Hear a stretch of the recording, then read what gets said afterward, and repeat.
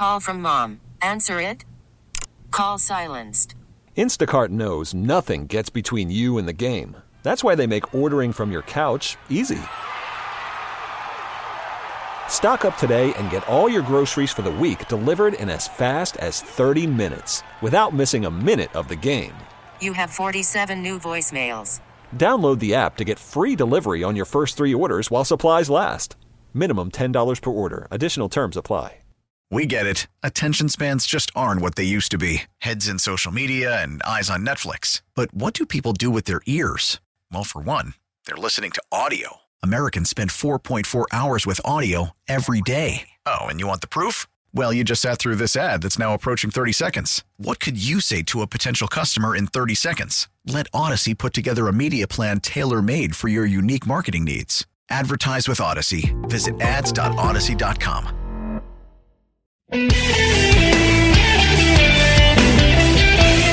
Hey, it's Sparky Fifer, 55 past the hour. Time for another Milwaukee Sports Timeout here on 1250 AM The Fan. We'll talk with Tim Dillard for our weekly appearance from Bally Sports, Wisconsin. Here in the Wendy's studios, you've probably had some sort of flavored cream cold brew by now because, well, they're delicious. But Frosty has just entered the chat and is about to shake up the world of cold brews just like it did desserts. Available in vanilla, caramel, and chocolate, Wendy's new Frosty Cream Cold Brew is a morning maker. Puts other post-lunch pick-me-ups down and down bad. Try a Frosty Cream Cold Brew today at a participating Wendy's. Like I said, joining us now, he is Tim Dillard. Follow him on Twitter at DimTillard, part of Brewers Unfiltered that you can download on your Odyssey app or over at brewers.com. Tim, let's talk about the Brewers coming off a weekend against the Braves where they get one game. Are the Braves the best team that you've seen so far that has faced the Brewers? Yeah, I mean, they are relentless. I mean, it's live and die by the homer, and they can hit homers 1 through 9. It was interesting to watch. I wasn't even working those games, but I still showed up and watched just because I feel like you're going to see those two teams in the playoffs in some capacity because they're both good, Brewers and Braves. They do it in different ways. The Braves, like I said, they're relentless, and they just got some guys that can crush. When you're hitting opposite field home runs every single game, something's up. No doubt about it. And the game that everybody's going to remember from this series, obviously, is the Sal Frelick show from over the weekend on Saturday. 2 amazing catches crashing into the wall, 3 for 3, and then comes up to the plate his 4th at bat and hits a fly ball to right field that scores the lead run after he had hit in the tying run the previous at bat. That was some type of debut there for a kid that I think had some hype around him, I think, from the Brewers fan base. Everybody was excited to see him play, and he beyond lived up to expectations, I think, for Brewers fans game 1. Yeah, if you're a Brewers fan, you've got to be excited for this kid. As a pitcher, I'm watching him, just how he walks to the plate, how he takes pitches, how he looks at the counts, looks at the situation that's in front of him. And it's pretty scary because you can tell he has a lot of confidence in what he's doing. He knows how to hit. He knows how to make adjustments. We saw that in the game yesterday where he hit a ball that was, going to be like 6 inches outside. He ends up shooting it down the line in left field just because he was looking at the defense and he's like, well, they're going to pitch me away and I got a shot over here. I'm going to take it. You don't just do that by chance. I think he's an extremely smart hitter. And I think we're starting to see how good of an outfielder he is, too. He covered a lot of range, jumping into the wall, my goodness. And then just to bounce back up and run in. Yeah. I'm sure a lot of higher-ups were holding their breath on that one, but just incredible talent. When you talk about this dude, it's kind of reminds me of Counsell. That when Counsell played, it was always, he's a professional hitter. He does everything the right way. And that kind of reminds me of kind of who he is now. He's obviously faster than Counsell, probably, and obviously plays a different position than Counsell, playing the outfield. But when you start thinking about Garrett Mitchell, Joey Wiemer, Sal, and then Churio, who is coming, who's in AA right now, tearing it up here since the All-Star break, for the Brewers, this team is loaded at that outfield position right now. Yeah, and that stuff kind of shakes itself out as time goes on, and who goes where. And you know what? If you have to think that with this many outfielders, you got to think maybe somebody will be in a trade piece this year or next year, or off season. You hope not, in some regard, because they're just exciting players. Just the sheer speed. Putting the ball in play, throwing people out. It's pretty elite, and the stolen bases. Yeah, I think the Brewers are definitely gifted in the outfield area. Not sure how it's going to play out as the years go on, but the Brewers fans are in for a treat. Talking with Tim Dillard, of course, presented to you every week by the Fourth Base Restaurants, and definitely want to visit there. Yeah, you go in the iconic sports bar from Major League, but you go in there maybe on your way over to see the Brewers play baseball over at American Family Field or whatnot, and you're thinking it's a burger and a beer and a shot bar somewhere along those lines, and then you realize they've got steaks and lobster and crab legs and the whole deal, an elevated dining experience at Fourth Base Restaurant. Perfect date night spot, right, Tim Dillard? I think your girl would be impressed by the food she's going to eat once she gets in there, and surprised probably. Yeah, I'm trying to think. Last time we were there, I guess it was like a month ago. Yeah, that's a definite date spot. Kidding me? So much history on the walls. I mean, it's that in and of itself seems like enough to go there. It's almost a museum. I love Fourth Base. I'm actually going to be there after this series, the last game of the Cincinnati series. As soon as I'm done with the Bally show, I'm gonna jump in the car and piddle on over there. So wait for the traffic to die down as I enjoy some food. That sounds awesome. Let's talk about this MLB trade deadline that's coming up about a week away from that. We were talking about the Braves. They go out, they add 2 relievers this morning as we're taping this on Monday to their bullpen. They had brought up that young flamethrower for yesterday's game. That's going to be a problem, I think, for opposing teams going forward. From the Brewers' perspective, what do you expect maybe from the Brewers to do here at the trade deadline in the next week, if anything? I've been asked this a lot on different platforms, and the one thing I would say, the worst thing you can do is just do a trade that disrupts the clubhouse. That would be the worst. It didn't matter if you got Shohei Ohtani, but if you get him and get rid of 5 guys in that clubhouse, that's a 6-person swing. You don't want to make a bunch of moves in the clubhouse. That clubhouse is great. It's tight-knit. And guys are pulling their weight. This is a good team without any trades. It really is. And with Woodruff on the horizon, hopefully get Tellez back in a couple weeks, 3 weeks, maybe things start to come together. But if they did add one piece, I would suggest they add just a hitter that bats 280 you could put in 4, 5, or 6 hole. It doesn't matter if it's a DH or what, but just somebody to come around a little sooner than maybe they're waiting on Winker. And honestly, I know people are thinking about Winker, like, why is he in there? The guy can play. The guy can hit. They're just waiting for him to get hot. That's all it is. And when he gets hot, they're going to be glad they stuck it out. But they do I think they could use somebody there. But maybe not. Maybe Frelick's going to be their guy. So I don't know. As of right now, this team is good. They got 55 wins. The Dodgers, with their payroll, has 57 wins on the season. You start looking around baseball or just in the National League, Brewers are there. They're a good team. So do they need one piece to send them over the edge? Maybe, but I don't think it's a pitching aspect. It's not a defensive aspect. It would just be one bat. I would say, I'd go as far as say 2 bats. But let's go back to Jesse Winker for a second.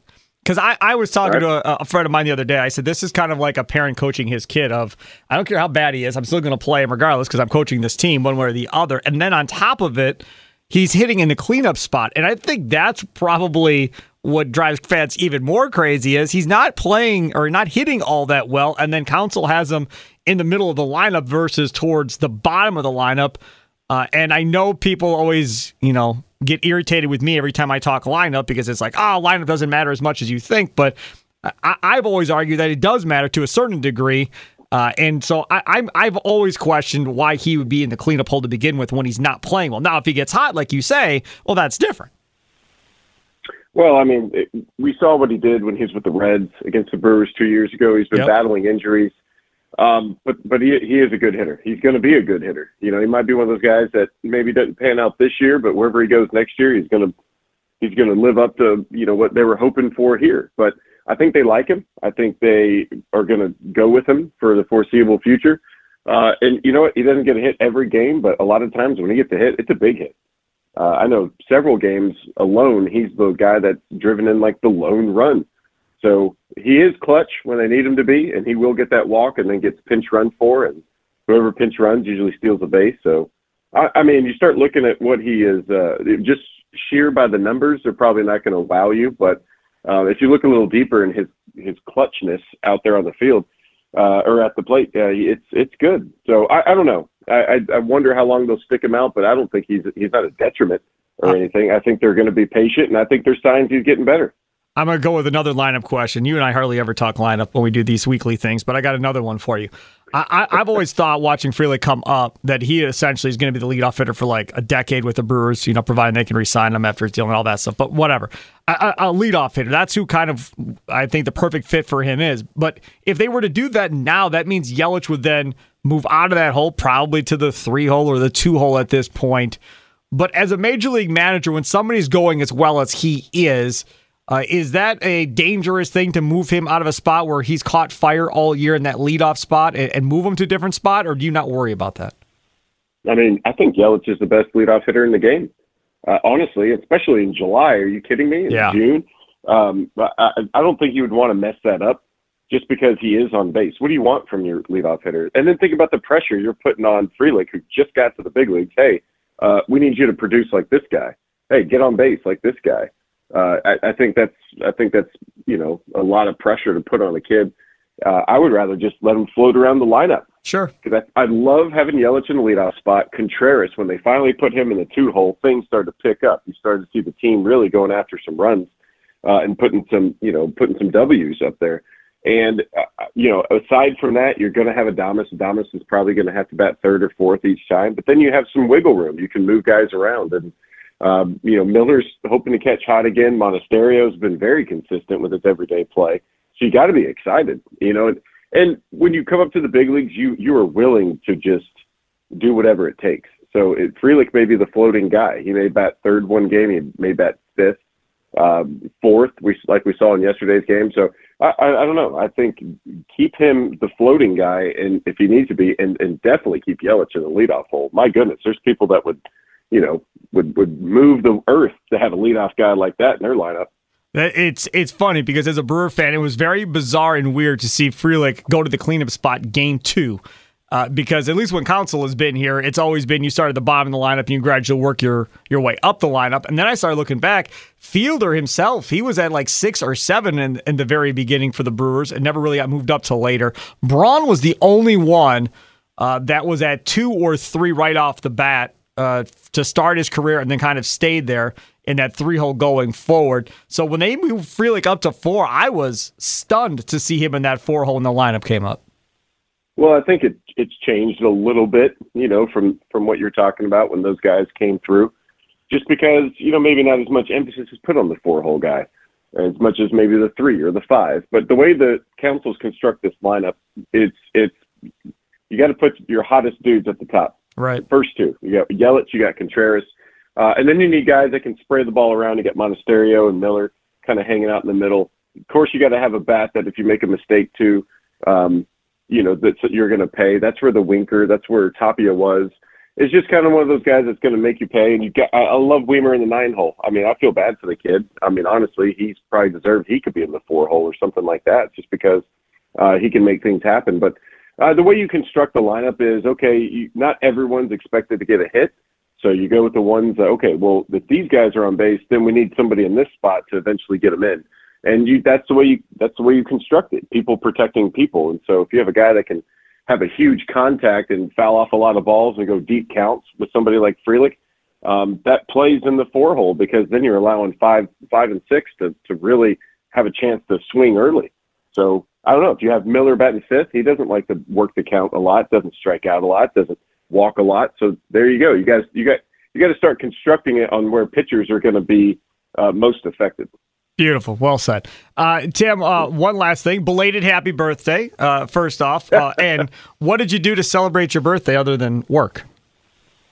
I mean, if you could call it work, I got to be in Philadelphia and call a Phillies and Brewers game. So that's not really work, but my family was there, and I don't know, just we had lunch. We went to the Franklin Institute there. We're kind of right down the street from where Rocky's statue is. Oh. So got to say hi to Rocky. Nice. His statue anyway. Yeah. And I don't know, it was good. And if any scouts are listening to this, I am 25 years Yes. old. I know that's a milestone for a lot, but yeah, no, that was it. We don't, I don't really put a lot of emphasis on the birthday. And I played 18 professional seasons, and I bet I got away with nobody knowing it was my birthday, at least 10 or 12 of those.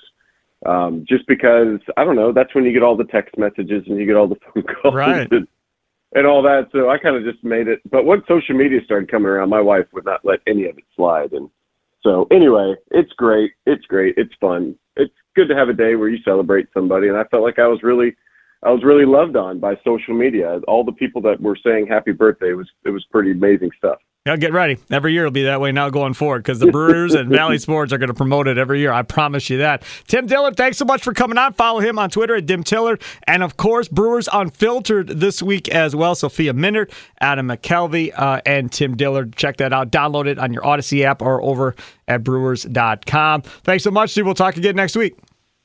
Great. Thanks, Sparky. We get it. Attention spans just aren't what they used to be. Heads in social media and eyes on Netflix. But what do people do with their ears? Well, for one, they're listening to audio. Americans spend 4.4 hours with audio every day. Oh, and you want the proof? Well, you just sat through this ad that's now approaching 30 seconds. What could you say to a potential customer in 30 seconds? Let Odyssey put together a media plan tailor-made for your unique marketing needs. Advertise with Odyssey. Visit ads.odyssey.com.